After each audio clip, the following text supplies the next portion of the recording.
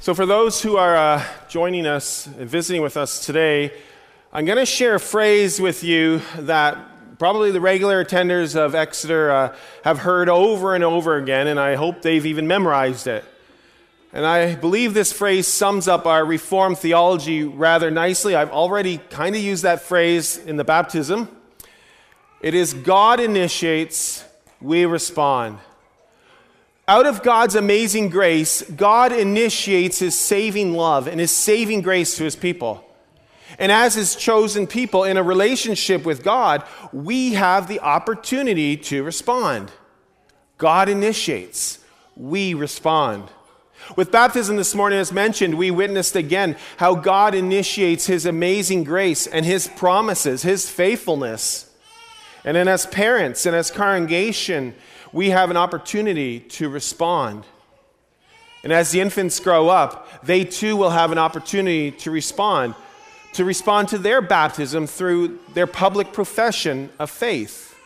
Again, God initiates, we respond. So the passage that we'll be reading from this morning is from Deuteronomy 31, and we're going to read the first 8 verses. Now, this passage is often used as a passage for succession of leadership in the church.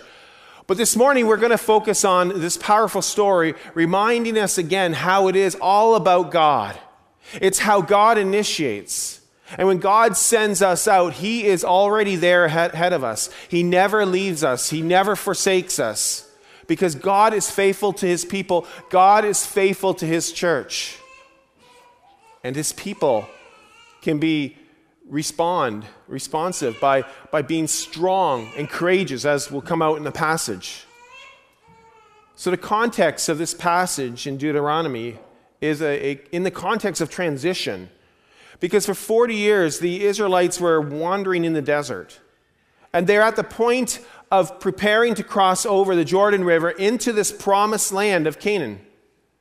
Now just think about that for a moment.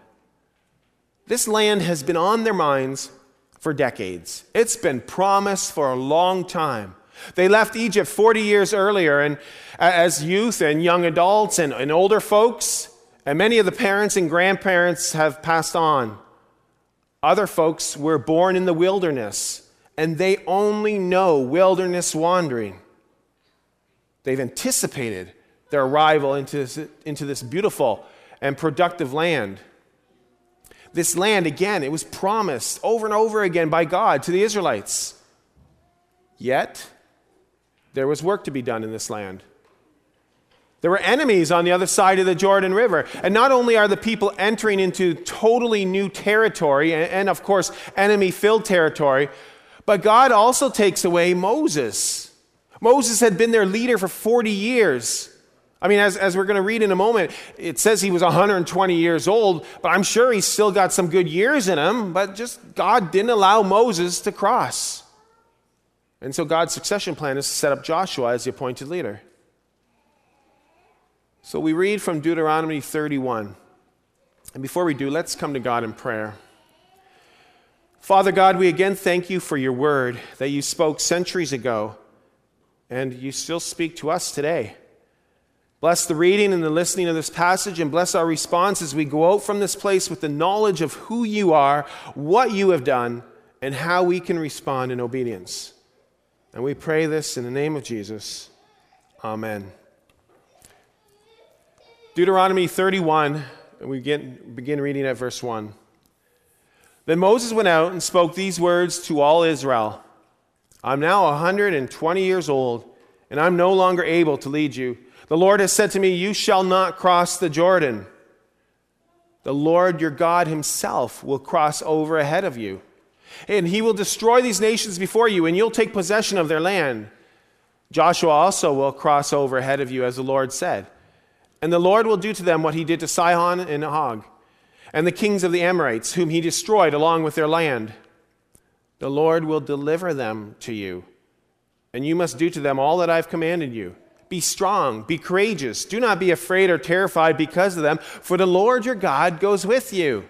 He will never leave you. He will never forsake you. And then Moses summoned Joshua and said to him in the presence of all Israel, "Be strong and courageous, for you must go with this people into the land that the Lord swore to their ancestors to give them. And you must divide it among them as their inheritance. The Lord himself goes before you and will be with you. He will never leave you nor forsake you. Don't be afraid. Don't be discouraged." This is the word of the Lord. Thanks be to God. So here we have it, folks. There is transition in the lives of the Israelites once again, and in the life of this community. And so as a result, it would only be rather natural for the people to exhibit fear and anxiety. Phrases such as "do not be afraid," "do not be terrified" would be common. Or "be strong," the opposite, "be strong," "be courageous." They're not surprising to hear in the context of this passage in transition.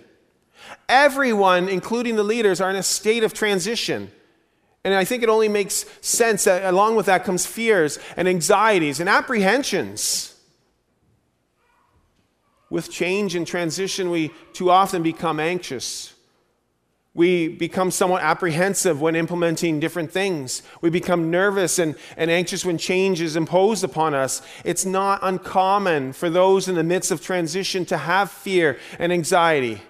In fact, I think many of us are wondering what post-COVID will look like.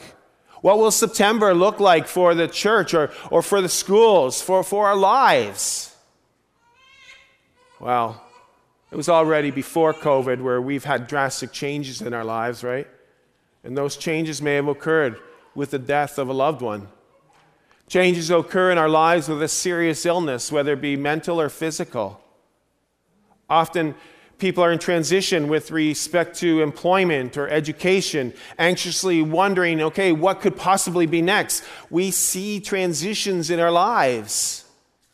And there seems to be transitions in the church too. We believe as Reformed Christians that transition is a good thing because we believe that we are always reforming. We're constantly changing to what God, through the working of the Holy Spirit, wants for us and in His church to become. In fact, we have a saying up there that we are training to become. We're becoming a clear reflection of God's glory. We see continued changes in ministry. We see it in leadership. Last week, we were blessed to have ordained new elders and a new deacon. And for these offices and for anybody, when transition occurs, it seems that we're often quite like we just feel like we're sailing in uncharted territories. And that's okay. For those visiting with us, last fall, I was blessed to have a 6-month working sabbatical. And I had the opportunity to relearn some of my accounting skills and take a Sabbath from full-time ministry. And part of this time, part of this working sabbatical was also a time to discern. A time to discern where God is leading me in ministry or maybe even out of ministry. Spoiler alert, you know the ending of the story. I'm here. But the journey was one of wrestling. And it was one of prayer and tension and anxiousness. And at times, there seemed like there were multiple doors that were open. But sometimes, it felt as if the door was just shut. And there was nothing. And the default for me was to figure things out on my own. Sure, of course, I would include my wife, Michelle, once in a while. To be honest, I'm very much a team player, but my personality default is to work on it myself. I'll do it. I'll be okay. Now, a few people in this church and in the denomination would not allow for that, and I thank God for these people. But where there tends to be transition in my life, I figure I'm going to figure it out on my own. Craig and Liv and Darren and Janelle and Amanda and Mike, you folks, you all have your vocations and maybe contemplating business adjustments or even moving or just day-to-day activities and challenges that it takes to raise 2 and 3 and 4 children in today's context. And you don't need to be on your own. And even if your default is like mine and you think that your wiring is similar, that you just want to figure things out on your own, people, we are actually wired, we're supposed to be wired to see God and to seek community. But sometimes we mess that up. I know I do. God's word through Moses instructed the people of Israel in verse 6. And his word says, be strong and courageous. Do not be afraid or terrified because of them, meaning that your enemies or the obstacles that are before you. For the Lord your God goes with you. He will never leave you nor forsake you. Sure, like it says, be strong, be courageous. We read those words sometimes easier said than done, right? But people of God, that is our response. And our response can be that because of the latter part of that same verse, verse 3, where Moses stated that the Lord your God himself will cross over ahead of you.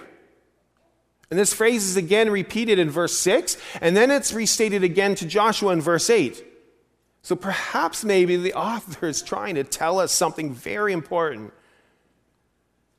As the Israelites were told, as I was told, as you continue to be told today, we can be strong and courageous. We don't have to fear. We don't have to be discourageous or discouraged. And that's our response. And why is that our response? Because God has initiated things. He has already gone ahead of us. He's gone before us to prepare the way. And he will not leave us. He will not forsake us. His plans will prevail. So wherever God sends us, he is already there ahead of us. And you know, that's the amazing thing about God. He's already got it all prepared where we're called to go. Just as the Israelites had to confront enemies and obstacles once they crossed over the Jordan River, we too have enemies. We too have obstacles that we're going to approach, whether as individuals or even as a church body. And you know what? Often, those enemies and obstacles are fear itself, isn't it? I mean, that's why it says so often, don't be afraid, don't be terrified. But know that God has gone before you. He's gone before us, and he continues to be with us wherever we go. And then maybe some of you are saying, yeah, I know, we know that. And I know you know that because we quote verses from the Psalms. Psalm 23, the Lord my shepherd, he leads me, he guides me. Or Psalm 27, the Lord is my light and my salvation, whom shall I fear? Psalm 46, God is our refuge and strength and ever-present help in our troubles. I think you get the point. We read these powerful words from Scripture. We have this assurance. We sing the songs, even. We sing these words in our songs. We know that God goes before us and is always with us. And we believe this. But so often we fail to live like we believe it. Friends, I can attest to the promise that God has already been wherever we will go. And I'm pretty sure, many others here have stories as well. And you know what? Perhaps fears and anxieties and apprehensions, they may continue to persist at times, but don't let these fears or apprehensions prevent you from what God calls you to do and being who God calls you to be his son, his daughter, his chosen and loved people. Whatever circumstances you may find yourself in, God is already there ahead of you. Now, he doesn't go ahead of you in order that he's going to do all the work. Rather, God being ahead of you means that God expects you to eventually arrive. You're going to arrive there as well. He's there. And then he expects you to respond, to be obedient, and to listen, and to be obedient to his calling. Now, this passage is not encouraging us, rather, to be busy in our lives and busy in the church. This passage is simply telling us to be obedient and to live a life that reflects that our God is faithful. And know that God doesn't send us on our own strength. He sends us out with his strength. These past couple of months, we've been focusing on the work of the Holy Spirit, and we were reminded that same power that rose Jesus from the dead, that same power is the power that is at work in us. And that's pretty powerful. That's the strength we get. And as followers of Jesus, our role in the community, our role in the church is to share our stories about God. We're even to share our failures. And we're called to remind God's people, us and others, that we indeed serve a faithful God.